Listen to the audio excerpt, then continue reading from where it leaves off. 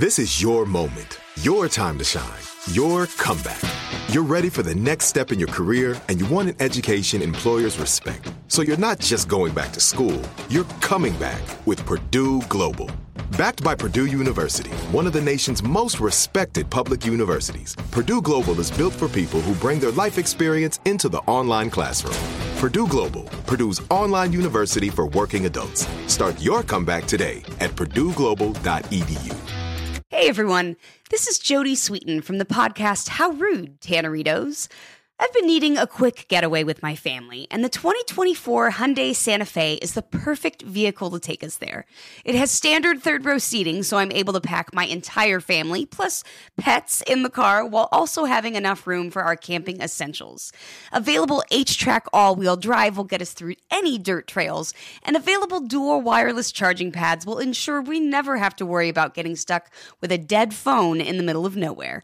Visit HyundaiUSA.com or call 562-314-4603 for more details. Hyundai, there's joy in every journey. I bet you're smart. Yeah, and you like to hold your own in the group chat.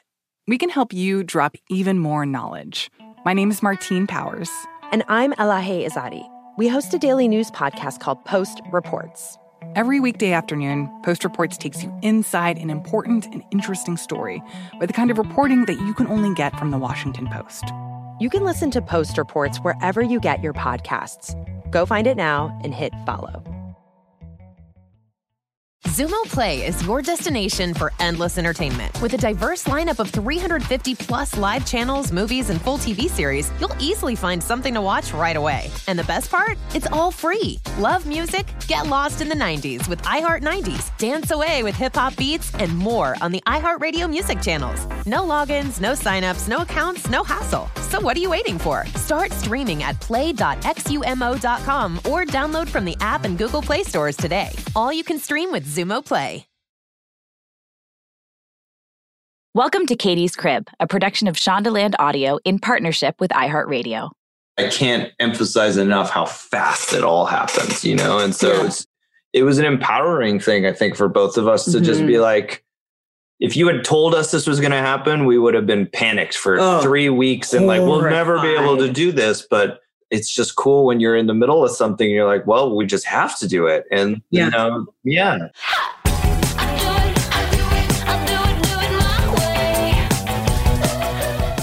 Hello, everybody, and welcome back to Katie's Crib. I am so honored to have today's guests on the pod. These are two of my closest friends in the world, Troian Bellisario and Patrick Adams. And also, you guys, I don't think you knew, because nobody knew, that at the time of this recording, 10 days earlier, they gave birth to a child. It is the most incredible birth story I've ever heard, honestly. And I'm so honored that they were like, yeah, we want to come on Katie's Crib and share our story and our experience. And again, I feel honored, touched, blessed, and thrilled. You're going to be on the edge of your seat. Let's just say it involves a car. There's like some Grey's Anatomy twists to it, and it's just jaw-dropping, edge of your seat, incredibly inspiring and joyous and wonderful. And I'm so happy you guys are here. In case you guys don't know who I'm talking about, Troian Bellisario is an actress, writer, director, producer. She's best known for starring as Spencer Hastings in the television series Pretty Little Liars. She also most recently starred opposite Cate Blanchett in the Annapurna feature Where'd You Go, Bernadette? Troian was the lead of John Abnett's web series Wigs. She also starred in the remake of the French cult classic Martyrs. And Feed is a Sony feature that she wrote, produced, and acted in herself. She also starred alongside her hubby, Patrick Adams, in the 2019 Toronto International Film Festival selection of Clara. She's won 2 Teen Choice Awards and a Young Hollywood Award. Patrick Adams is an actor-director. I mean, God, these two are ridiculous. He's best known for playing Mike Ross in USA Network's TV series Suits. He directed several of the episodes himself, including the landmark 100th episode. He most recently starred in National Geographic's first scripted series for Disney Plus called The Right Stuff. He's also set to make his Broadway debut in Richard Greenberg's revival of Take Me Out. And for his role in Suits, Adams was nominated for an outstanding performance by a male actor in a drama series at the 18th Screen Actors Guild Awards. Oh, friends, I am so happy to see you, Patrick and Troian. And there's a little baby here. I love you guys. Thanks for coming on Katie's Crib. Oh my gosh. Yay! Oh my God. Oh, we do have one question for you, which we were talking about. An important detail of our story does involve vagina? Human shit. I can't wait. Quite a bit of it. And we were like, how much do we shy away from or how much do we just embrace? And we landed on, we think we pretty much embrace without trying to be like as graphic as possible about it. But it was really up to Troyan, because I was like, how much do you want people to be hearing about how much shit there was in dealing with the baby and shit and all that? I am so obsessed with this story already. I can't. Anyone who's in the theater knows that shit brings you nothing but good luck. So Elliot's blessed is how I'm taking it. Absolutely. But extremely blessed. It's really whatever you feel the most comfortable with. But first and foremost, at the time of this recording, how old is she? 10 days. 10 days old. Oh my God. Yeah. And so let me say, at the time of this recording, at 10 days old, the two of you are the most attractive people who do not look like you have a 10-day-old and a toddler, which is no joke. We feel like we have a 10-year-old. I mean, a 10-day-old, I'll tell you that. You do? Are you exhausted? Like in the best way, like in the good way you want to be exhausted, but yeah. Are you guys are you in the baby bubble? Yeah, I think we're also still, I mean, at least I am. I don't know about you. I always feel so bad because this is actually like, the mother gets so much adrenaline and so many I'm kind of hungry for it. I'm like, I look at her and I want to pick her up and I want all the feelings and I don't, and it's not, we're not there yet for me. It's you not just my kind time. of get like some interrupted sleep. Yeah. And I'm just like, what is sleep? But I will say, I feel like my time with Aurora right now is really special in a way that Oh yeah, that's so true. Adam and Albie got really close when I just became like unavailable. More. You know what I mean? I was just way more unavailable. Okay, we're getting into all this. Okay. So first and foremost, congratulations on the birth of your second child. Troyan, tell us her name. Her name is Elliot Rowena Adams. Oh, I cannot.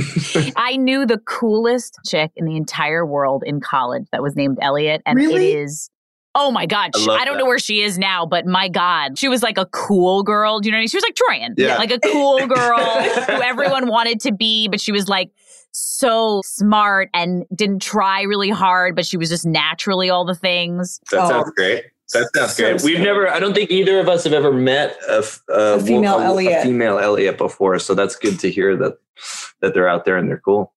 And you guys did not know what gender you were having. No. Right? No. It was a surprise. Yeah. Troyan, did you feel a sense in the pregnancy of what you were going to have? I think I remember you feeling Aurora was maybe going to be a boy. So everybody with Aurora, before we found out, because we did find out with Aurora around like the 5.5 month mark.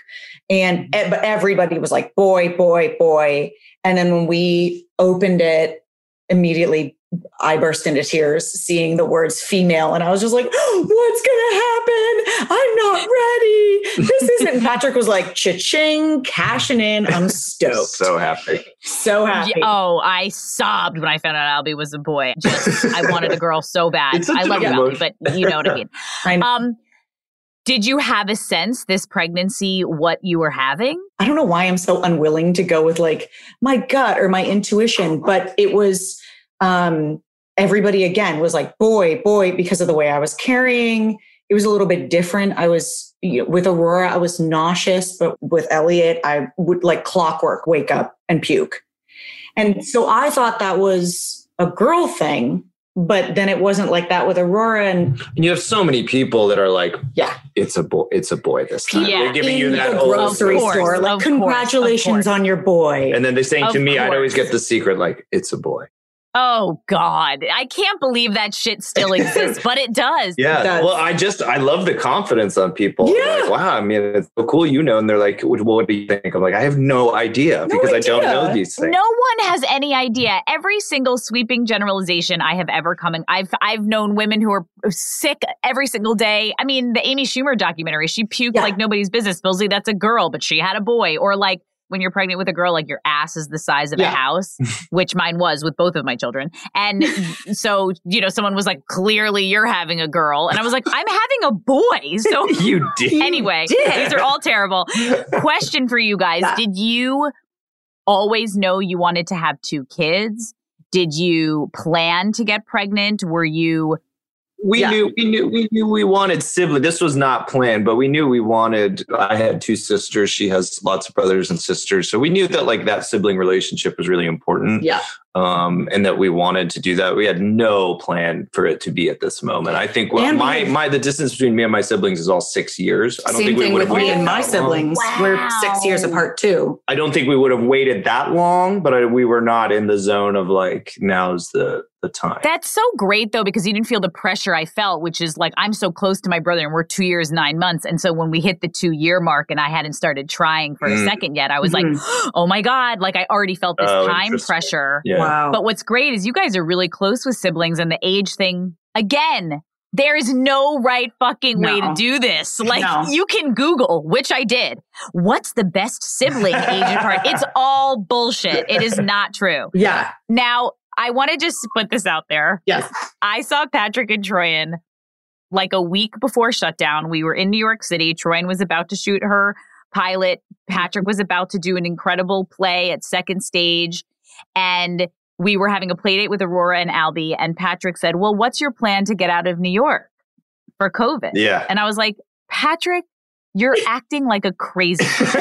Like this COVID corona thing is bullshit. And you were like, how would you get out of New York? Do you have cans stored? Like people are going to the grocery store doing all this stuff. And I was like, okay, Patrick, this is a conspiracy. Yeah, I was getting laughed. I was laughed out of the room. He became known as like COVID boy in his rehearsal room. In my rehearsal room too. I kept going in and being like, what's the game plan, guys? And they were all like, no, come on, man, it's not going to get here. And literally a week later, we're all trying to figure out how the hell to get out of New York and get our babies out safely. Oh my God. So wait, I have a question for you. Did you know because in your podcast that we listened to, it was right around that time that you had found out you were pregnant. Did you know that? I got pregnant a week before shutdown. Let me tell you something. Oh. I'm pretty sure I hung out with you guys in New York. Yeah. Boned Adam that weekend and got pregnant. I think that's what you and I talked about. Because when I heard that you were pregnant and I did the math, I was like, that is crazy. They got home and then like everything shut down and then she was pregnant. It was nuts. I got pregnant like March 8th weekend and found out. Shutdown was Friday, March 13th. I found out March 18th. Wow. So like literally the weekend we were hanging out, that was like in the time where Adam and I were like, let's just bone every day and let's give it a go. But like, let's not try, like, you know, so like freaked out about it, you know, whatever. And it took. So you guys got pregnant, not planning, but not planning. Like you knew you wanted siblings, but you were just living your lives. Yeah. Did it matter to you that you were in a pandemic? Like I've talked to a lot of people who are like, this is a great time because I'm not going anywhere. I'm not doing anything. Mm-hmm. Or some people who are like, this is too stressful for me. Well, there was something that was really interesting, which was I was complaining a lot to Patrick that around Mother's Day, because everything was shut down, so most of my experience of people was on Instagram. Yeah. And I just started noticing that so many people that I knew were pregnant, like you being one of them. Yeah. And I really talked to him and I was like, I know this isn't really like what we're aiming for right now, but I'm just so envious of people that are pregnant. And he was, especially on like Mother's Day, and he was so supportive and just like, I'm sorry, that must be really difficult. And I know. It just cut to like 4 weeks later. Yeah.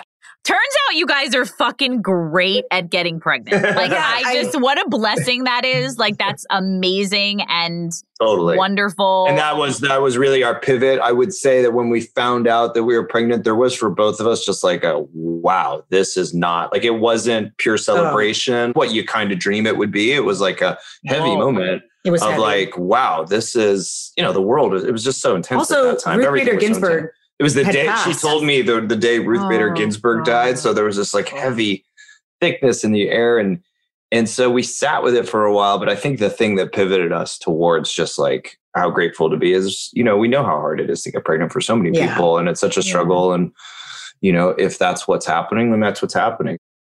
And Elliot was like, I'm fucking here, guys. Yeah. Like, I am here. As people will hear with the rest of this story, Elliot really wanted to be. Oh my God. Okay. We're almost there. Yes. But we do remember to put it in perspective too of being joyful about gratefully being pregnant and getting pregnant when you were just sort of playing around with the idea. Mm-hmm. At that time, it was COVID.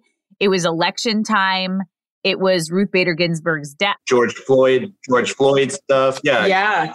George Floyd, BLM movement. Like, it was like very tense and stressful. So I get it. Like, it was a hard time to feel grateful for anything. And it was all very scary.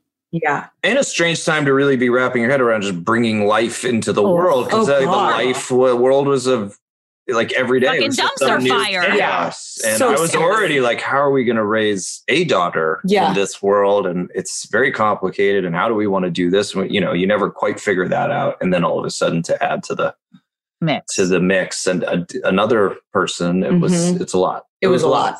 Yeah. How was the pregnancy? You threw up every day.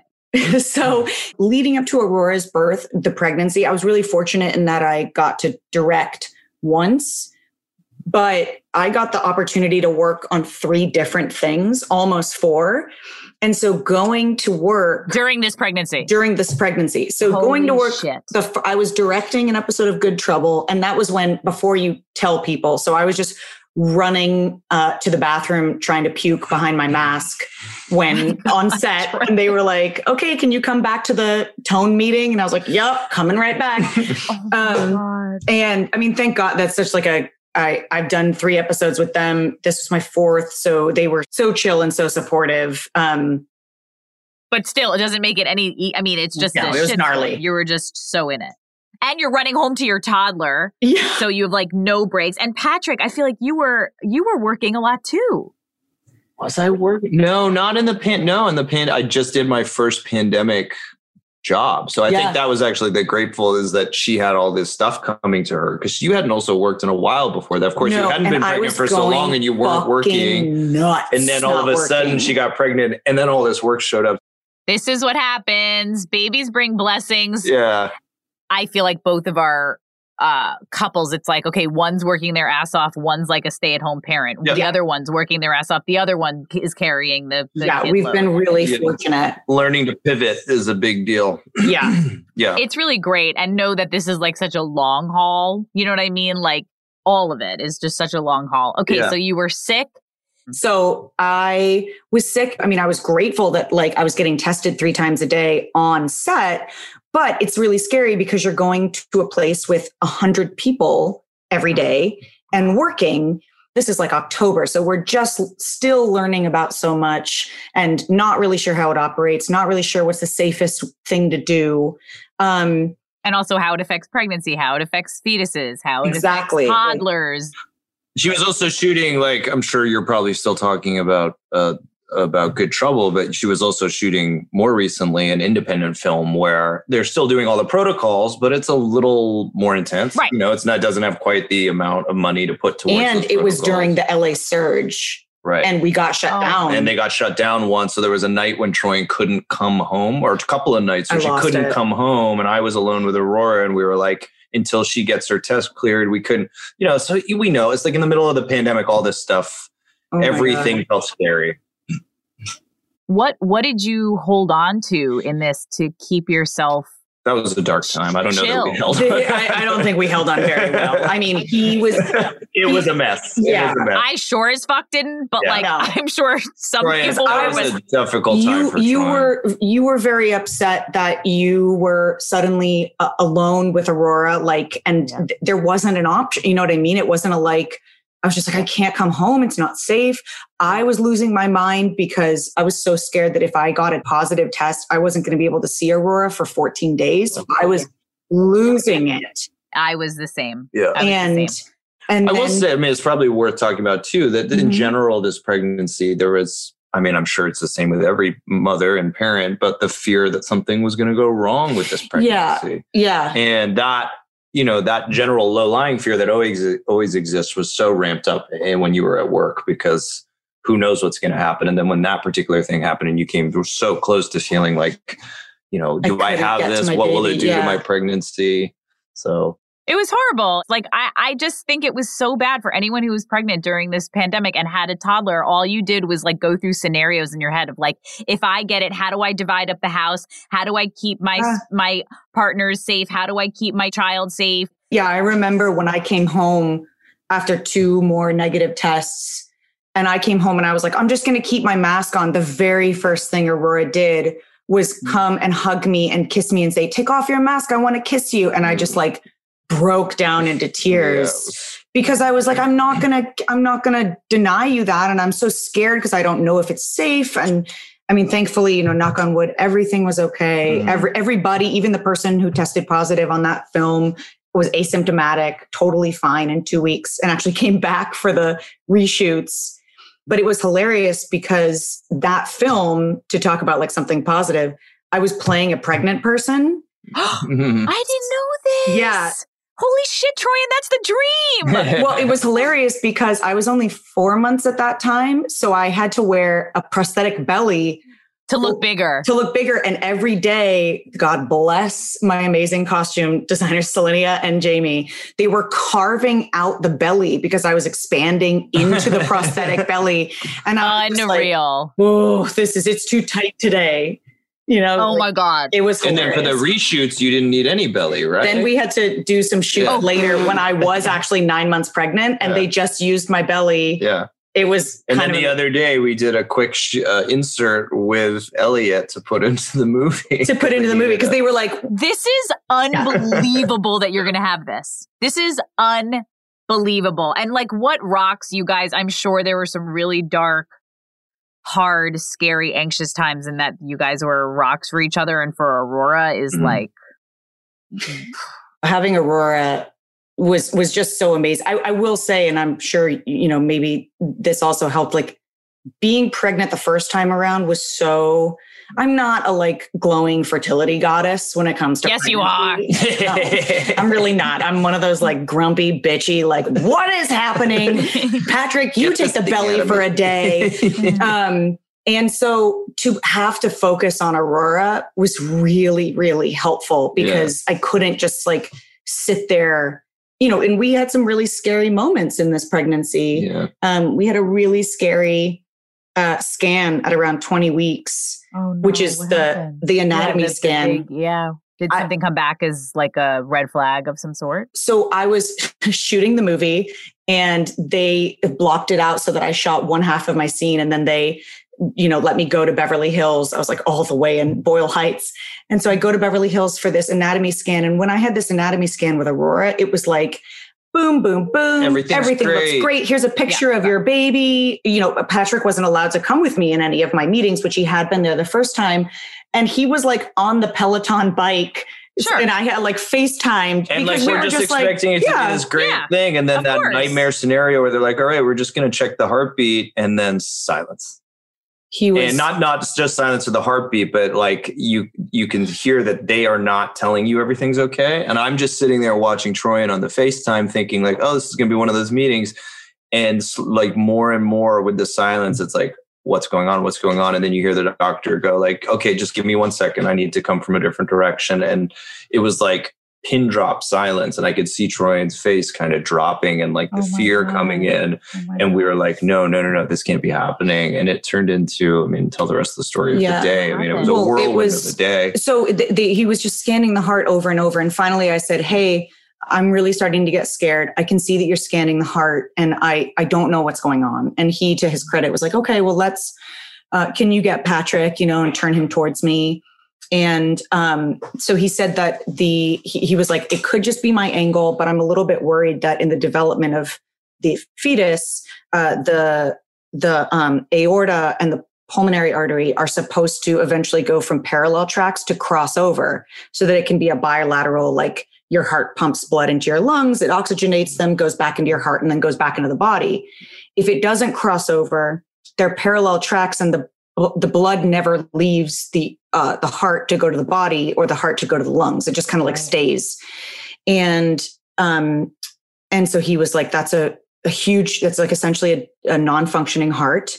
Right now, the baby is alive because it's connected to your placenta. Its heart is pumping, but it doesn't need this. He was saying like, so it was not like hopeless situation, but it was like, if this is correct, it's surgeries, it's, hole in a heart potentially. Like it was just a whole and he series was like, of and it could possibly mean it's a genetically abnormal baby, right? Which all of our tests had come back, totally normal. So we weren't expecting anything like that. And it's now 20 weeks into the pregnancy. And I'm supposed to leave to go shoot my pilot in New York in 5 days. Oh my God. So I get back in the car and, he says, I'll get you in to see a fetal cardiologist as soon as possible. And so I just go back to set and I'm, essentially useless. A zombie. You're just you're like distracting yourself and then you'll remember like, holy shit's really fucked up. And I don't know what the answers are. And God bless, Patrick was just on the phone with me the whole ride. I was sobbing, crying. He was just trying to keep me calm so I could drive. And thank goodness the movie was with friends. So the second I got there, I pulled aside the director, who's one of my best friends, and the producer. And I told them what was going on. And they were like, whatever you need, we'll proceed with this day. But if at any moment you are like, I'm gone, you're gone. Thankfully, we got a call about an hour later and they were like, come back to Beverly Hills. The nurse was really wonderful. She was like, okay, I'm going to scan you for 45 minutes and I don't have any answers. So I know it's going to be 45 minutes of silence, but you just got to wait. Oh God, I love this woman. Oh. Yeah. So I'm not like, why aren't you talking? Right. So it was awful. I remember sitting there and I'm not a religious person. And I was like, how do you pray? Do I do that? What do I do? And just watching her take 110 scans of this baby's heart and just being silent and so scared. And then the doctor walked in after 45 minutes and came in and went, first of all, I just want you to know that's not at all what's happening. He just had a bad angle. This baby's heart is totally fine.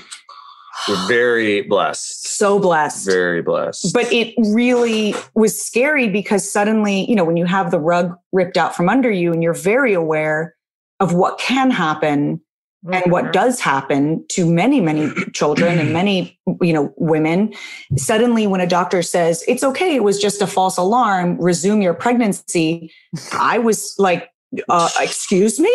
No, I'm sorry. Again, I'm terrified. And it played into a lot of the pain. Like there was already this baseline for Troyan of just terror that something was going to go wrong. So that day when that was happening, it was like, I told you, this is it. It's happening. And just because the problem was solved or we were told it wasn't really a problem that day, that sense that something was going to go wrong was there with us the whole time. Yeah. Really there for Troyan the whole time. Yeah. And so we were just kind of on high alert for the rest of the pregnancy, thinking like, what's it going to be? And you did an amazing job of navigating that panic. Once that sort of happened, now it becomes that every doctor's appointment, every scan, are you going to say something? Is something wrong? And are we not going to get a heartbeat? Right. Or if the minute that Troyan felt sick in a way she didn't recognize, it was like all the phone calls had to be made to just make sure, like, is this normal? We went to New Mexico a few weeks before the birth, and she had altitude sickness, and on the phone immediately, is this normal? Do I need to go somewhere? Do I need to go to a hospital? And the doctor being like, you're at altitude sickness, give yourself a couple of days. But just high alert the whole time. Yeah. And God bless. Now, how did you, go for it. No, I was just going to say, and God bless our doctor, Jay, who, our doctor is Jay Goldberg, who is. Everyone loves Dr. Jay Goldberg. I want to meet this guy. Everyone loves Jay Goldberg. He's so good. Because he's exactly who I need during a pregnancy, because when I come into him with a question that's insane, or that we're like, is it rational? Where I'm like, hey, can Patrick go work and come back only 5 days before the due date? And he's just like, sure, you're crazy. Do whatever you want. Hey, can we talk about bicycling? And I'm like, cool. Yeah, let's talk about bicycling. He was a Jedi. I mean, in our first birthday with Aurora, he was a Jedi. He understood. I mean, I was obviously new dad, didn't know what to do, just rubbing whatever I needed to rub and holding hands. And he would be the guy that walked in and be like, look, if you don't do this in the next 20 minutes, you're not going to do it. And Troy, he knew exactly what to say to Troy. in that I was just to turn that fire on. Just to do that really quickly so that we can compare the two labors that you've had. But your first one with Aurora, I remember this. You were pushing and laboring. I mean, you had a very, very, very long labor. You labored at home for a long time. You labored at the hospital for a long time. You pushed for a long time. And then he came in and gave you the ultimatum, which was like, if you don't get this baby out, and Troyan went into the deepest depths of primal animal beast mode and was like, don't fucking say that shit to me. I got this. And you were like, yeah, and then she came out. But it's true. It was 26 hours of labor. Oh, I was pushing for an hour and a half. And then finally he came in and he was like, look, she's not happy. She's down in your birth canal. It's too long. And we're going to have to do a C-section if you don't change the game. And the baby was born like 5 minutes later. I was like, go fuck yourself, Jay.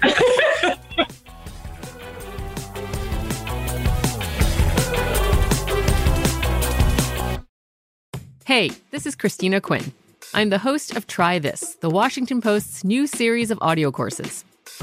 The idea behind Try This is to become better functioning humans without having to comb the internet for countless hours. In our first course, we learned how to sleep better. Now, we're going to learn how to make our friendships stronger. I'll offer expert tips that are doable, and I'll keep it short. So let's do this. Class is in session. Find Try This from the Washington Post wherever you listen. Xumo Play is your destination for endless entertainment. With a diverse lineup of 350 plus live channels, movies, and full TV series, you'll easily find something to watch right away. And the best part? It's all free. Love music? Get lost in the 90s with iHeart 90s, dance away with hip-hop beats, and more on the iHeartRadio music channels. No logins, no signups, no accounts, no hassle. So what are you waiting for? Start streaming at play.xumo.com or download from the app and Google Play stores today. All you can stream with Xumo Play. When you have health insurance, it's easy to think, I'm covered, no worries. Well, not so fast. Remember, your out-of-pocket costs are not covered by insurance. That can be a lot of money for your family. But how do you know you're not being overbilled? It's estimated that over 50% of medical bills contain errors. Unless you're a billing expert, how do you know your medical bills are accurate? HealthLock can help. HealthLock is a healthcare technology company that securely connects with your insurance. When your medical claims come in, HealthLock technology reviews the claim for errors like overbilling, wrong codes, and fraud. HealthLock makes it easy to find and fix hidden errors, so you pay only what you owe. You can even have HealthLock work on your behalf to get money back from select past bills. To date, HealthLock has helped its members save over $130 million. Bottom line, insurance alone isn't enough. To save, visit healthlock.com. Do it today before you see another healthcare provider. That's healthlock.com. Are you on the hunt for a new home this spring, but don't know where to start? Fisher Homes is your solution. Your new home should reflect you, from the front door to the kitchen, and even your outdoor space. Start your journey by selecting your ideal home site, like in a cul-de-sac or that's tree-lined, and then choose from a variety of expertly designed floor plans. Bring it all together at our Lifestyle Design Center. Let Fisher Homes be your new home solution this spring and start making memories at FisherHomes.com.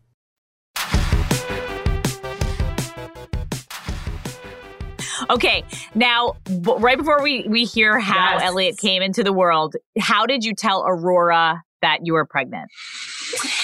It wasn't like a big, I didn't want to like make a to-do about it. I wanted her to kind of come into it. And it was about when my belly started to really become big. And then I would ask her, do you know what's inside mama's belly? Do you want to talk about it? And then, way towards the end, we got like some books about being a big sister, but she was doing such a good job of. We just talked about it a lot. We just talked about it a lot. We talked about what kind of sister she wanted to be, what her like job would be, what her responsibilities would be. And that I think we probably did it a little sooner than most people. And we're lucky that nothing, terrible happened, because I think that's probably why you avoid that conversation a little earlier. But thank God everything did work out. And I think she was such a part of the process. Yeah. She was really excited. She liked telling people about her little sister. She didn't know it was going to be a little sister, but that her sibling was coming. A sister. Yeah, right. Yeah. Right. And why did you guys decide this time around to not find out? I wish I had the balls. I wish. I think we'd gotten so much from other people who said like, it's one of the great surprises and like, might as well, and we don't know this might be it for us. And we were like, we just want to have that experience. And my brother had it. My brother had that too. But wait, okay. So you guys listening, let me just preface this by saying, we're going to get into it now. I have heard my whole life, probably, I've been obsessed with birth, as you guys know this. I have now a podcast about this shit. I have heard of 8,000 birth stories in my life. I have heard rumors from far off distant lands of things like that has happened to you guys. And I have never, ever known something like this to happen to anybody. And I think it is the fucking coolest, craziest, most wild thing in the entire world of how Elliot came to be on this side of the world. Tell me, contractions start? We should start with I'm not home. I've been in Toronto for the last 3.5 weeks. I had to quarantine, then shoot for 10 days. So I was working in Toronto. So I am gone and I'm not coming home until the 14th and our due date is the 19th. Yeah. So we are already on high alert, checking in every day. How's it going? How are you feeling? We feel pretty confident that nothing's going to happen until I get home. Because Aurora was a week late and we were, and so that's why when Patrick had the opportunity to go work, I was, we had a lot of people in our lives that were like, he's going where? But the baby's going to be born. And I was like, I don't really think so. Aurora was so late. Like, it's totally fine. Also, I had the experience during the last week of being pregnant with Aurora where Patrick would just watch me like I was a bomb. Yeah. And I was like, it's so uncomfortable to just be watched because I have no idea when I'm going to go into labor. Yeah. And so it was my last time to be alone with Aurora. So it was really cool to have that time. Bye-bye. It was great, but we were like, by the 14th, it was like the production I was on even floated at one point, like, hey, if you could leave the 15th, that would be great because we got the shot. And I was like, I'm sorry, guys. I wish I could. I have to go home on the 14th. Yeah, because I was also telling him that every night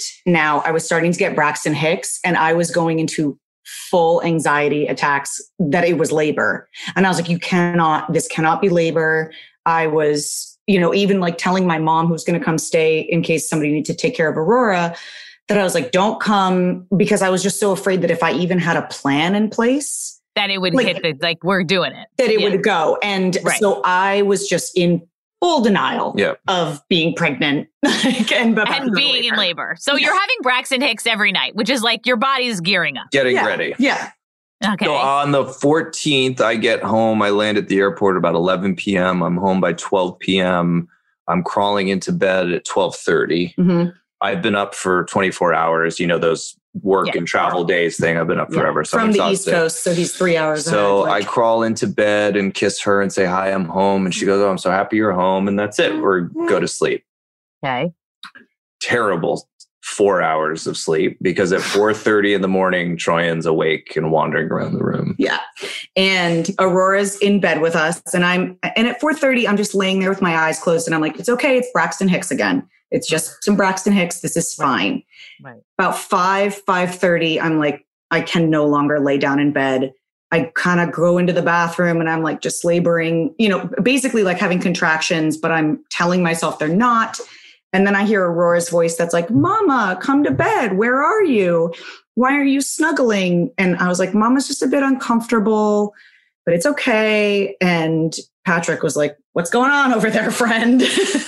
I'm on the edge of my seat right now. We were just like, it was becoming very clear very quickly that this was not Braxton Hicks. We both kind of knew it, but we were also like, there's no panic. We're no panic because also from the last time we got nothing but time. We have got, even if that's half the time we're in, we got 12 hours. It's still a shit. Even if it's 12 hours, it's like we still got a while. Let's keep it really chill. The problem is that with Aurora, I don't know if it was like this with you guys, but every bag was packed 2 weeks before. We had like our laminated birth plan. We had our scented diffuser. We had our playlist. We had it all ready to go. Ready to go. We had nothing for Vera. We had nothing. Nothing. This time, like nothing. Not even a song. Adam like queued up the song that we had pre-planned for Alba to be born to. Like, come on. Nothing for Vera. Okay. She's in the middle of her contractions, packing her bags. Yeah. Like in between contractions. And I'm trying to help her at the same time. I have to unpack my bags with dirty clothes. Suitcases are because you're just fucking home from a 3-week shoot in Toronto. And where's Aurora? Is she like, what's happening? She's just running around and grabbing at Mama and saying she wants breakfast and like having a ball. Like she doesn't know what's going on. So we get downstairs, we hand Aurora more into her grandmother's hands, and we're like, I think we need to start taking this seriously. That's about 6:30. About 6:30. It was also hilarious because Patrick had taken a shower. I was in the shower like after. I was like, just leave it on. And then I was like, hey, can you download that app that counts contractions? And he was like, don't you have it on your phone? Don't we still have that? And I was like, no, you have to do it. Download it immediately, count 3 contractions. The app's like, go to the hospital. And we're like, what? Oh, okay. Got it. Right. Are you fucking kidding? Did you still have the app on your phone? No, or did I you had have to to download it. Okay, so you download the app. I do it. I start counting the contractions while I'm packing, and after 3, it says go to the hospital. Right. But again, Katie, it said go to the hospital.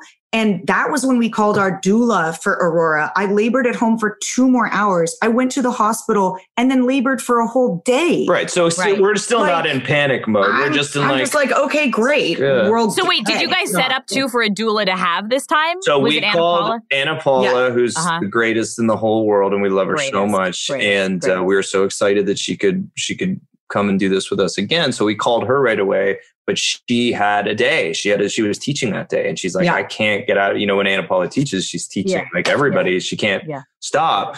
But our backup was no other than Rebecca Beninati. No so way. We called, and it was so good too because Patrick was like, "Wait, our backup is who?" And he started to freak out, and I was like, "No, it's Katie and Adams. You just listen to her." And I was like, "Oh, I love her. She's the best. Yeah, she's amazing." But like wait, so you're packing your shit. It's 6:30 in the morning. You're like, we're still just gonna.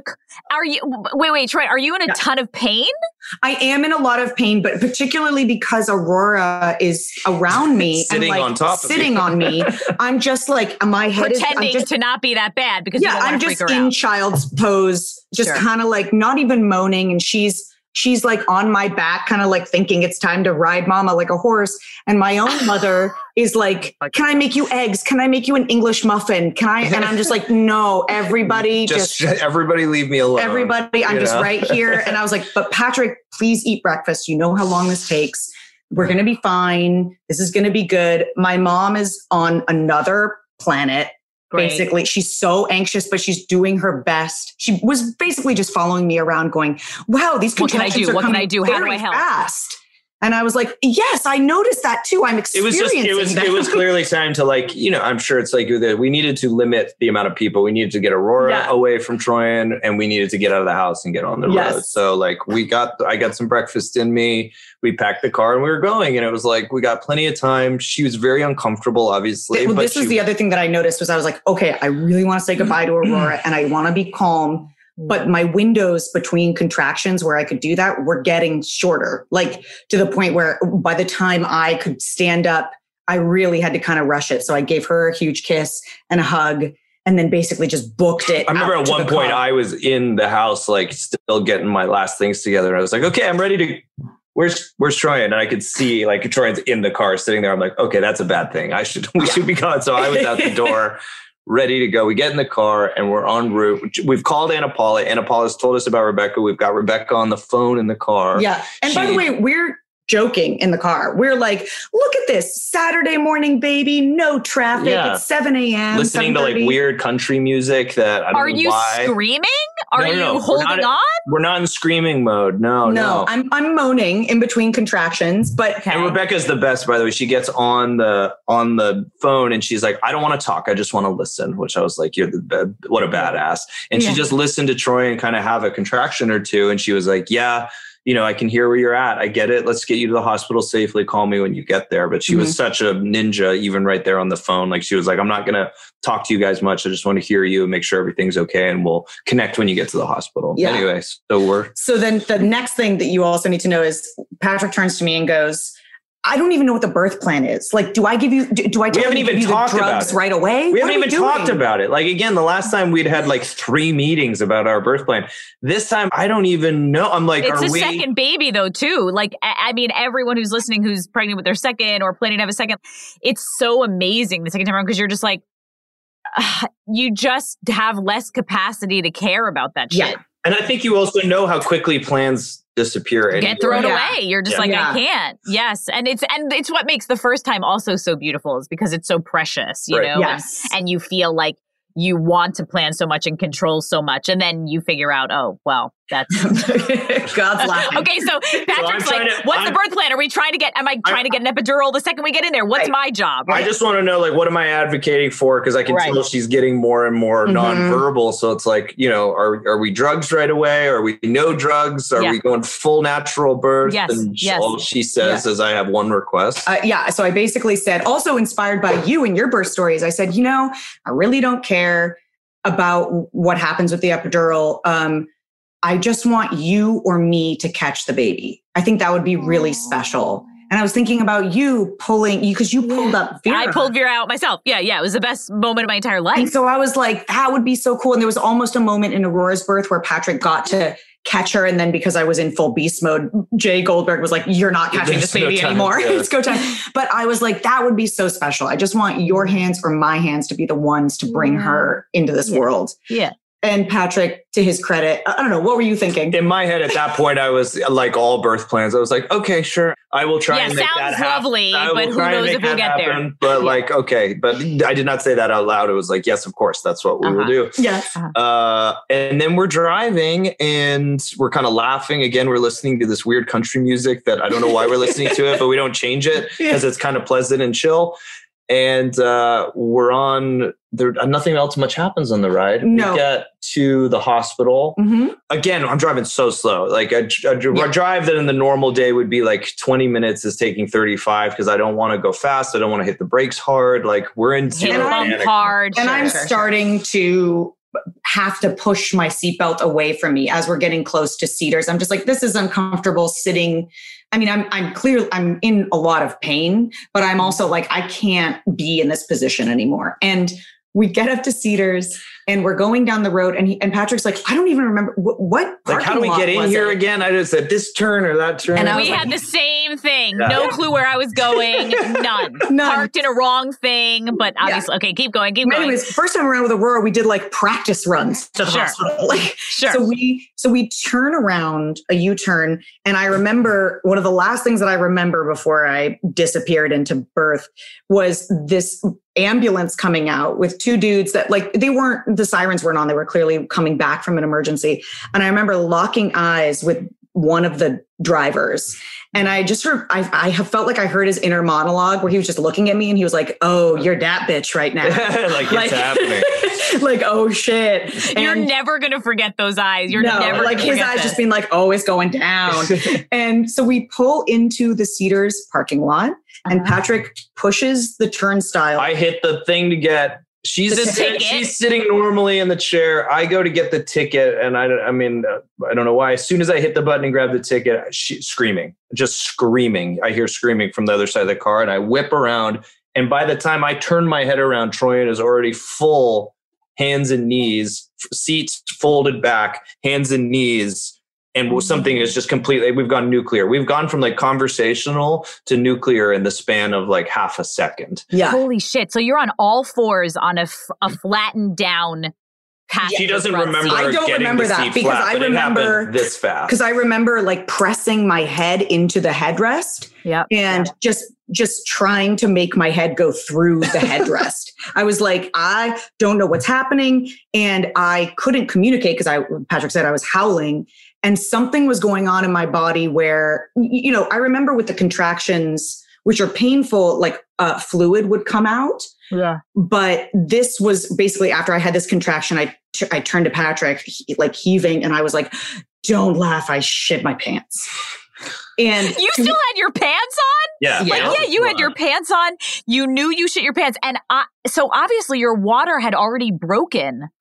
I don't know when. It's the same with the first birth too. Like there was never a water breaking moment that we remember. Not really. So, but if every time you were having a contraction, water was coming out. Yeah. Oh, that was with Aurora. So I remembered that like water can come. So I remember stuff can come out, but I was like, I didn't go number 2 with Aurora until I was actively pushing. So in my head, I clocked that I was like, why is my body pushing?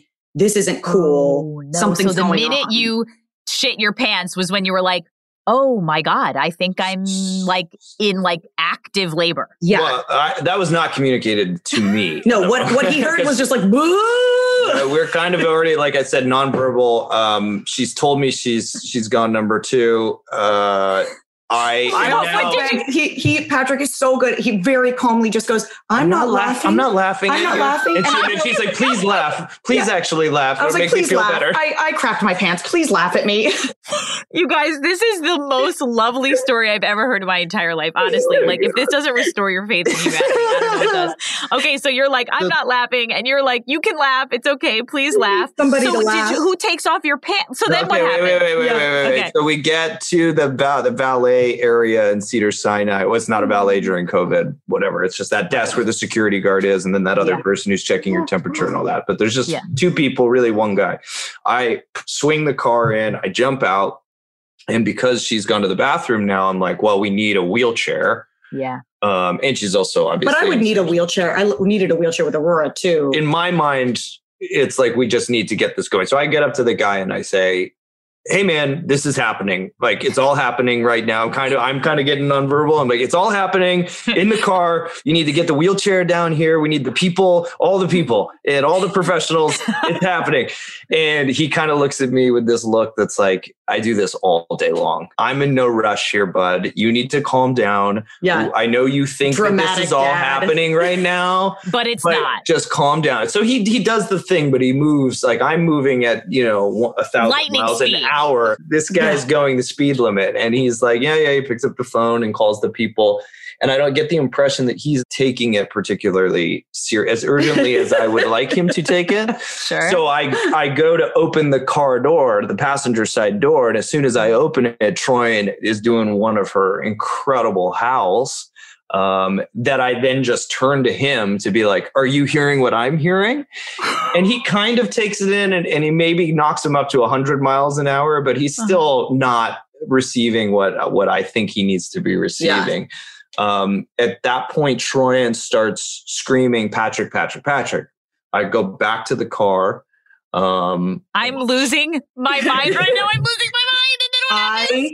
I can't control at this point.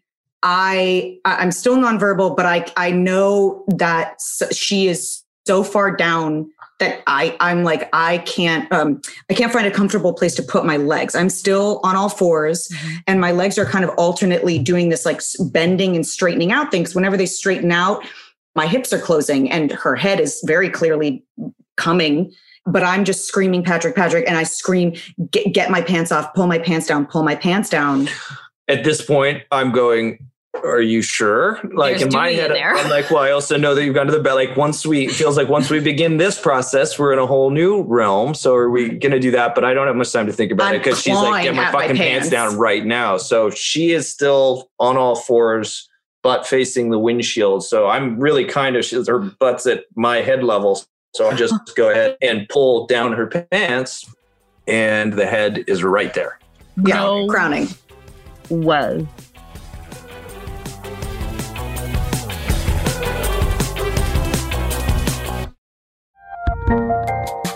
There's a lot happening these days, but I have just the thing to get you up to speed on what matters, without taking too much of your time. The 7 from the Washington Post is a podcast that gives you the 7 most important and interesting stories, and we always try to save room for something fun. You get it all in about 7 minutes or less. I'm Hannah Jewell. I'll get you caught up with the 7 every weekday, so follow the 7 right now. Zumo Play is your destination for endless entertainment. With a diverse lineup of 350 plus live channels, movies, and full TV series, you'll easily find something to watch right away. And the best part? It's all free. Love music? Get lost in the 90s with iHeart 90s, dance away with hip-hop beats, and more on the iHeartRadio music channels. No logins, no signups, no accounts, no hassle. So what are you waiting for? Start streaming at play.xumo.com or download from the app and Google Play stores today. All you can stream with Zumo Play.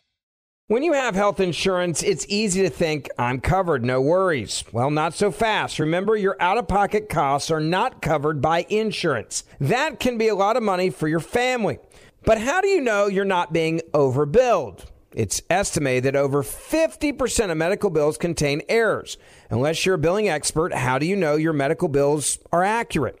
HealthLock can help. HealthLock is a healthcare technology company that securely connects with your insurance. When your medical claims come in, HealthLock technology reviews the claim for errors like overbilling, wrong codes, and fraud. HealthLock makes it easy to find and fix hidden errors, so you pay only what you owe. You can even have HealthLock work on your behalf to get money back from select past bills. To date, HealthLock has helped its members save over $130 million. Bottom line, insurance alone isn't enough. To save, visit healthlock.com. Do it today before you see another healthcare provider. That's healthlock.com. Are you on the hunt for a new home this spring, but don't know where to start? Fisher Homes is your solution. Your new home should reflect you, from the front door to the kitchen, and even your outdoor space. Start your journey by selecting your ideal home site, like in a cul-de-sac or that's tree-lined, and then choose from a variety of expertly designed floor plans. Bring it all together at our Lifestyle Design Center. Let Fisher Homes be your new home solution this spring and start making memories at FisherHomes.com.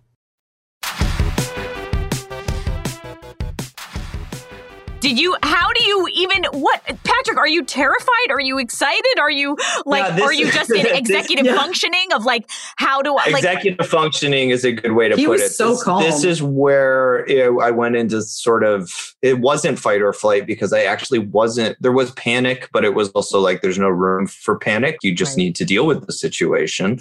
I did remember it one last time turning to the guy, our friend, the security guard, and being like, I see the head. You need to move faster. You need to get the people down here. His response was I'm sorry, man. I did everything I can. They're coming. I can't, I called. And so I turn away from him and I go back, and already the head's all the way out now. And I can see Elliot's face. Hell out of here. Troy, are you pushing? Are you feeling the need to push? There is nothing that I am doing consciously. My body. Your body is doing it all on its own. I actually talked with my friend about this, and she said what it's called is fetal ejection, which is where if you leave the mother alone, you don't have to tell her to push, because there was I wouldn't have been pushing. I didn't know if I was dilated at all. No, I had never been checked. I just had some contractions, and it was 4 hours into labor at this point. And so I was completely basically just on another planet, except that I heard this very calm voice in my head that was like, if this is childbirth, at least you only have to do it for 3 more minutes, because this is some next level shit. Was it painful?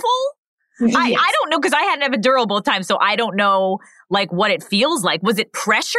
Yeah, it was immense amounts of pressure, immense amounts of pain. But also I remember this about Aurora, because the time that when I was pushing Aurora out, the time that it felt the best was when her body came out, because it was such relief. It was 9 months of building up the pressure of a diamond. And then when her body came out of me, I was oh, it was so good. And so I felt, even in all of the pain, I think my body also just reached a limit. I was just I can't keep on feeling this. And then I started to feel that if my body kept on pushing, I would get to that relief. So I was kind of focusing on that. Mm-hmm.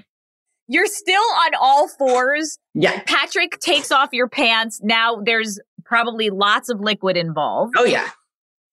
There's lots of things. There's lots of bodily things everywhere. Luckily, as soon as I see the head, I forget all the fluids because I'm just focused on, oh my God, this is our baby. We don't know the sex yet. We're just seeing the head. But I see we've seen photos enough. Like babies look dead when they're born. Like they're not breathing. Their eyes are closed. And so I'm fairly confident that is normal. But I'm like, I'm not a doctor. Here I am alone with this baby's face. Her head is out. Her head is out. She's now up to her neck. And I don't know where I had the impulse to do it, but I checked the neck of the baby to see if I could feel an umbilical cord because my brain went, that happens sometimes.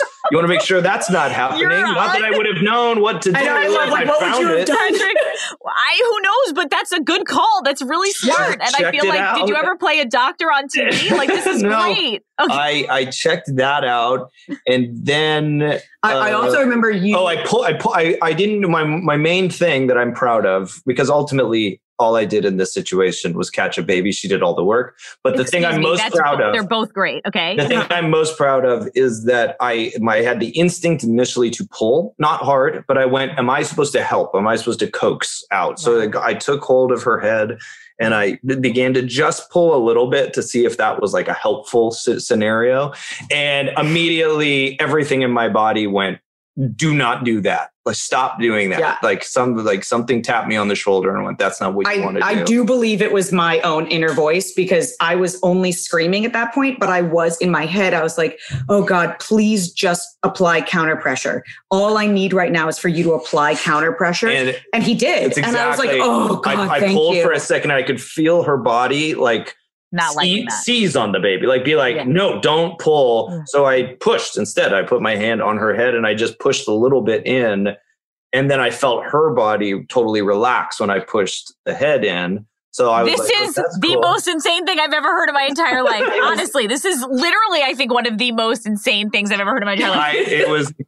Katie, you have to understand, like, what we're describing all took place in the span of about 3 minutes. Like from the moment I hit that thing at the parking lot to get the ticket and turn around to find her there to the moment I'm holding this child's head, we're at like 4 minutes max. Time is allowed. So fast. It's happening like what the fuck is this security guard doing? So this is at this point I'm ignoring the security guard because obviously we're dealing with the baby. But after I've checked the neck, 2 more pushes or 1 more push. Baby's the whole all the way comes out. We have the baby. I'm holding her looking like this, and she's not doing anything yet. I don't even know it's a she yet. She's covered in shit. And I'm panicked. My first next panic is I remember with Aurora, the meconium stuff and the getting super scary feces into your lungs. And so I'm looking at her thinking, oh my, like, what if any of this gets into her face or her eyes or her lungs? That's not supposed to be good. So my instinct is to just hold her upside down, basically with her face down so that anything is falling off of her face. And as soon as I turn her upside down, she starts crying and screaming. And it was amazing because, I'm on another planet. I'm basically I feel like I'm wrapped my body around some sort of cosmic rip in the universe. And that's how she came out of me. And then suddenly she's out of me. And I just look over my shoulder because I'm still on all fours because the umbilical cord is still connected to her. And I see Patrick holding her upside down and she's wailing. So I'm like, she's alive. It's okay. She's breathing. So you delivered her on all fours too, which a lot of women do. That is like a total, that is the thing. It was so cool to watch it. Like she just said, my experience of watching what Troyan was going through was that she was just getting out of the way of this baby. Like this baby was coming and Troyan was just sort of trying to move her body around it in the best way she knew how. And so it was so really cool to just see that happen completely naturally. Let me just tell you, if this was my story, Adam Shapiro would be dead on the floor. If he had seen any of that, he would have fainted. I mean, he can't even be in the room for the epidural. He hides in the bathroom. He hides in the bathroom. Like he cannot see any of this. The amazing thing that I have really been thinking about is that Patrick and I we're really anxious people, especially when it comes to just general life and performances and all of this. But we have had so many moments in our relationship together where it's kind of oddly come down to life and death. So, like even our first like trip out of town, we just like were bouldering and we took it too far and didn't want to admit it to each other. So you guys. Yeah, we always just like, we find ourselves in some really intense gnarly situations. And then we always like get out of them. And because we always go very calm and pretend that like we're not in danger. And then it's like 3 hours later that we're just like, can you fucking believe like that we that came happened? close to the I have truly never heard of anyone delivering a baby in the front seat of a fucking car. I have heard of people being like, oh my God, we were almost. I've never heard of this. Like Patrick delivered your baby and he caught the baby like I asked him to. I caught the baby. She asked for one thing and we did it. So the best part, I mean, look, I'm holding the baby. So 2 more pushes after the head. 2 more pushes. I think Troyan might have turned over at this point. No, I was still on all fours because I was not sitting down on the umbilical cord. I was just like, what is So you're on all fours. down. Anyway, I turned to our friend, the security guard, now holding a baby, just to be like, hey, man. Bro, you have any thoughts now? Here? What speed are we moving at now? And he's gone. He's checked out. He's white as a sheet. There's no guy there anymore. He's just like skin and bones. He can't believe what's happening.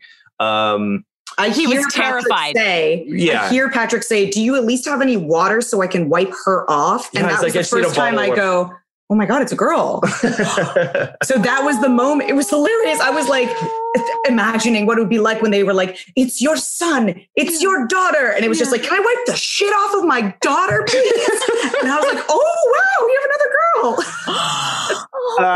And then we spend honestly, we were still kind of there for about 3 or 4 minutes before, like we were just kind of in shock. I was trying to kind of keep Elliot close and but then I'd panic about the poop. So I'd turn her over and we just didn't quite know what to do. She's naked and cold and covered in liquid. And also, have you done the afterbirth yet? Like, is the placenta or the no.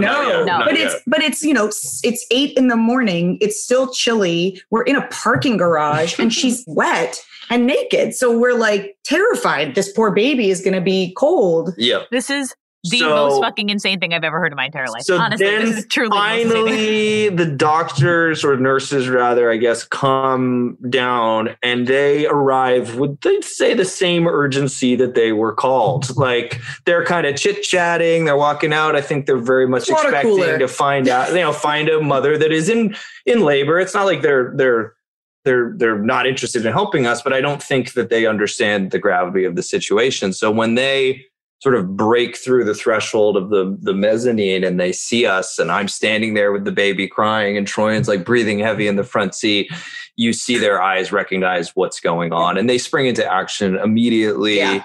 They get Troyan wrapped up. They take the baby from me. They put her in Troyan's arms. They get, a blanket from the back of our car and put it in the wheelchair, and they move. It all moves very, very fast. As you know, it's like a pit stop in a hospital, and they all get her. They whisk Troyan away into the elevator, and they're gone. I think they tell me what room, and they go away, and then I'm standing there in afterbirth. I'm standing there in the parking lot. No, Patrick, no. Just my hands are still covered. Everything's covered. That shitty country music is still playing on the radio. The front seat's just covered in blood in afterbirth. And I turned back to the security guard, just kind of look at him speechless. And he's sort of speechless. And we just sit and have like a second of like, we can't believe what just happened. And then to break, and you're like, should I go park my car? To break the silence, he looks at me and goes, "You're going to have to park your car." Oh my God. That's right. Unbelievable. So I'm like, yeah, I guess that's true. I am going to have to do that. So now I'm driving around the parking lot, doing I just went from the most surreal experience of my entire life to the most banal human experience ever. And it's so parenthood in a nutshell. Like and you're like, oh, quick, let me just shut the door and get our luggage. Yeah, I gotta get our shittily packed bags and get to the room. Troyan, were they freaking out? Were they like, had they ever seen that before? They were having a ball. They were so, like, the nurses were really wonderful. Totally, they were great. And they were just like, wow, what a morning you've had. Look at this baby. You know, they were having truly a good time because she was safe. I was safe. You know, I was now verbal. So they knew, like, there's nothing we have to, you know, really respond to. We're just going to now proceed as if you've just delivered a baby in the hospital. So it was really kind of very joyful. They show her to me. They put her on my chest. I'm, holding her. And then I'm like, oof, this placenta has to come out. Cause I forgot about that. And I didn't feel that because I had a little bit of the epidural still with Aurora, but I'm still having contractions trying to get this placenta out. Yeah. They do that awesome placenta massage where they basically just sock you in the gut to get it out. Glorious. Yeah. And then they're looking at me and they're like, all right, you had not a lot of tearing, but you did have tearing. So we're going to need to stitch you up. And I was like, honestly, after what just happened, I don't care. You can do whatever you want to my body. I'm fine. And yeah, it was amazing. It was just great. So, and we just are in that, that room that we were expecting to be in for 20 hours was just kind of like cleanup, basically. It was just you were literally there for an hour. I think this is the most amazing classic Patrick and Troyan story I've ever heard in my life. Like when you texted me saying, oh, Troyan gave birth in the front seat of a car. I just think you guys are such like your joie de vivre and you're like, and also you're right. You're such a great mix of super chill, but then also have anxiety stuff. Like you guys are a perfect dancing the line of life. Thank God everything went well and was safe. Yeah. And I've truly never heard anything like this in my life. Like the realness of it. I mean, I just try to keep picturing Troyan on all fours, digging her head into the car seat while Patrick's taking off pants and seeing a full crowning baby. It's insane. And I mean, I can't emphasize enough how fast it all happens, And so it was an empowering thing, I think, for both of us to just be like, if you had told us this was going to happen, we would have been panicked for 3 weeks and like, we'll never be able to do this. But it's just cool when you're in the middle of something and you're like, well, we just have to do it. And, To wrap this up, I want to know, you guys, like, how are you feeling? How was bringing her home, introducing her to Aurora? Are you guys in a baby bubble? Yeah. Bringing her home to Aurora was really amazing. Well, Patrick was wonderful because once we were super safe, he turned to me and he was like, I'm going to go get the car cleaned because you're not going to want to drive That's home. The best epilogue is driving into the car wash with a front seat covered in blood. Oh my God. What did they say? How do you even do that? I pulled into the car wash, and as the guy's like approaching the car to like write it up and tell me what he's going to do, I look at the passenger seat and I go, I can't do this. What, they're going to call the cops. I mean, there's blood everywhere. Yeah. So I'm like, this is impossible. I spin out of there. I'm like, oh, sorry, never mind. And I drive out and I go home and have a full like Pulp Fiction moment while I'm like cleaning the car, myself, just trying to get it at least, to a presentable place before you bring it to get professionally cleaned. So that we can take it to get detailed. So yeah, that was funny. Yeah. And so he, but also while he was doing that, he came home, he hugged Aurora, let her know that I was okay. And then really when we brought Elliot to her, she was so excited to meet her. And we did the thing that they say, it's terrible to say it about your kid, but that you do with dogs too, where you introduce them outside the house. Yep. No, it's a great choice. And so we did that. We neutral territory. We left Elliot outside. I was with Elliot and she went to go get Aurora. Also, I got to go get Aurora. So my hands weren't filled with baby. So I went in and I was just like, I'm so excited to see you. And we got to have a moment together. And then, we asked if you wanted to meet her. And she was, we were both really aware of trying to be sensitive about it. And from minute one, she was like, so excited. She was like, get the fuck out of my way. That is my sister. Yeah. Mm-hmm. I want to hold her. Yeah. She's mine. Yeah. Oh my gosh. Totally. I saw that writing on the wall. I just feel in Aurora's being and in her temperament that she was predestined to be a sister. She really was. Yeah. And I think we saw the months of preparation of putting that into her head of what that meant to be a big sister and what kind of big sister she wanted to be, that we saw that pay off, and we're still seeing it pay off.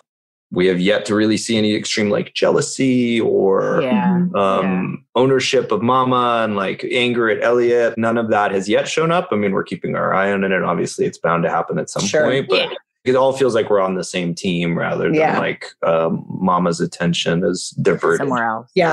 And then how it's been for us is, I remember when Aurora was first born, it was, first of all, my physical recovery from that, 26 hours of labor was just like a long haul, and it was very painful. I remember making some deals with some supernatural things just so I wouldn't have to try to go to the bathroom because I was so scared. Yeah, for sure. It's fucking terrifying. Protect me. Yeah, please help me. All the gods of willing that let this first postpartum poop not kill me. Yeah. It's so scary. It's so scary. But because it all happened so fast with Elliot, it felt like my body was just immediately like, oh, cool, we're back. Like, wow, I've had to really slow myself down. Absurd to watch Troy. Like, she's just walking around the house, and we're just like, life has been very normal for the last 10 days. And I have to try and catch myself to be like, dude, she just had a baby. Like, what more can I do? Because Troyan is just back into action. It's been phenomenal, like very different than the first time because I think of that epidural really, the amount of time and the epidural really took it out of you. It was a lot. Yeah, the amount of pushing. You pushed for 1 minute this time. You didn't push for an hour and a half. Yeah, exactly. Guys, we just birthed a child in a car, but for all intents and purposes, like it was like you were, back hundreds of years ago, like how people did it. Your fucking body did it. It was hilarious because I thought I was pretty, I don't want to say traumatized by the first go around, but I was scared because there was something in the back of my mind that was like defeatist a little bit about the first time around. And I wish I didn't have that mentality. But I guess that's just the way that I was built, that I felt like I was so scared during some of the contractions with Aurora. They say that thing where it's like, when you're more scared of the next contraction than you are excited to meet your baby. Yeah. And like you're not in a good place. Yeah. And I needed the epidural. I needed that time. My body was really not going into the process with any sort of like relaxation. And I guess this time around, there was such a relief because I was like, oh, my body is taking care of me. I also think that so much of the early labor stuff, because Aurora was around and you had to sort of save face a little bit, your attention wasn't solely on it. Totally. You know what I mean? Like you were having contractions, but you were also like, we're good here. We're good. Like everything's good. Like, literally letting her ride me like a horse, whereas the first time around with Aurora, I think I tried to rip Patrick's sweater in two during a contraction just to be like, you don't know what this feels like. Yeah. Was it public knowledge that you guys were even pregnant? No, it's funny. Like this will be the first announcement. Oh my God. Nobody knew. You guys, I'm so honored. I think because I'm a really anxious person and very anxious about pregnancies, I never felt comfortable doing the like, here's a picture of me with my ultrasound. Here's a picture of me with my growing bump, because I just had so much fear around what might happen. Some, people who I know who are religious and Jewish, like they will not have baby showers. They will not have a single baby thing in the house. So to each their own of how they feel. Absolutely. Like, I just don't want to ever put attention on this. I want to keep it close to me. I think there's also the way that we communicate these things to the world now are all through social media. And like social media is fine for what it's built for. But I think anytime we've ever engaged about something so private and so important and so special and so delicate, it always ends up feeling difficult, and you're looking at comments about it. It just all felt like there was never the way to do it in a way that we liked. That felt right for us. Like, again, I'm so over the moon. Like I told you, when I wanted to be pregnant desperately, I enjoyed and loved seeing so many of my friends pregnant and felt so excited for them. And I I love it when people post beautiful pictures and feel good about that. But that just didn't feel right for me. Because we're the type of people that do check like the comments or read the things. And then suddenly we're becoming obsessive about. And how great. Like, you know that about yourself. And these are all things that we have to learn. Totally. You know, I am so honored to share with the world that you are pregnant. There aren't words, adjectives to describe how Elliot came into this world, and that you are now a family of 4. Yeah. And you have 2 beautiful girls, and the Patrick and Troyan of this is so brilliant to me. Thank you. Both look amazing. I mean, honestly, you do not look like you have a 10-day-old. That you delivered yourself in a car.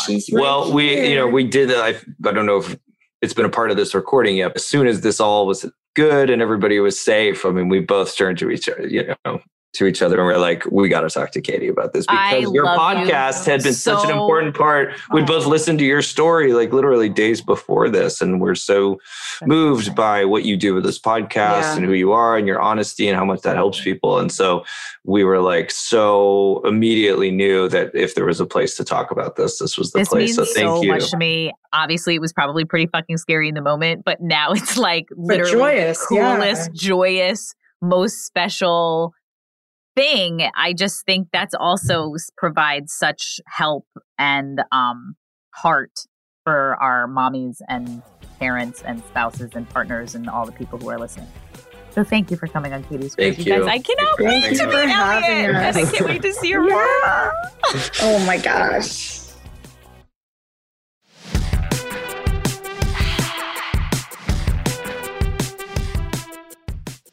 Thank you guys for listening to Katie's Crib. I want to hear from you, you guys. What do you want to talk about? What guests do you want to have on? Do you have questions? Do you have comments? Hit me up. Katie's Crib at shondaland.com. Bye-bye.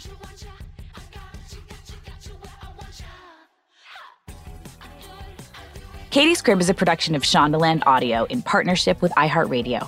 For more podcasts from Shondaland Audio, visit the iHeartRadio app, Apple Podcasts, or wherever you listen to your favorite shows.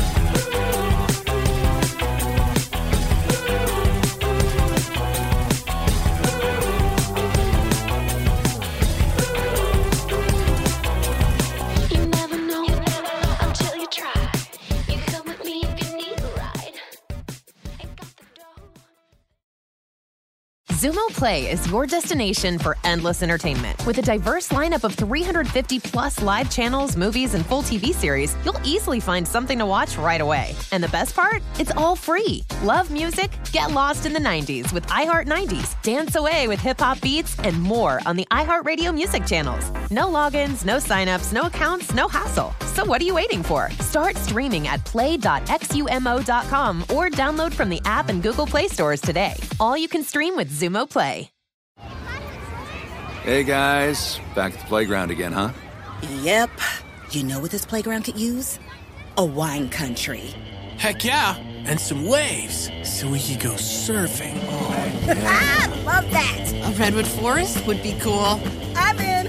Ski slopes. Let's do it. Can a girl go shopping? Yeah, baby. Wait. Did we just invent California? Discover why California is the ultimate playground at visitcalifornia.com. Are you on the hunt for a new home this spring, but don't know where to start? Fisher Homes is your solution. Your new home should reflect you, from the front door to the kitchen, and even your outdoor space. Start your journey by selecting your ideal home site, like in a cul-de-sac or that's tree-lined, and then choose from a variety of expertly designed floor plans. Bring it all together at our Lifestyle Design Center. Let Fisher Homes be your new home solution this spring and start making memories at FisherHomes.com. Good sleep should come naturally, and with the new Natural Hybrid mattress, it can. A collaboration between Lisa and West Elm, the Natural Hybrid is expertly crafted from natural latex, natural wool, and certified safe foams to elevate your sleep sanctuary and support a greener tomorrow. Plus, every purchase helps fuel Lisa's work with shelters and those in need. Don't put off a good night's sleep any longer. Get a Lisa mattress today for a sound sleep tonight. Visit lisa.com/iHeart. That's LEESA.com/iHeart.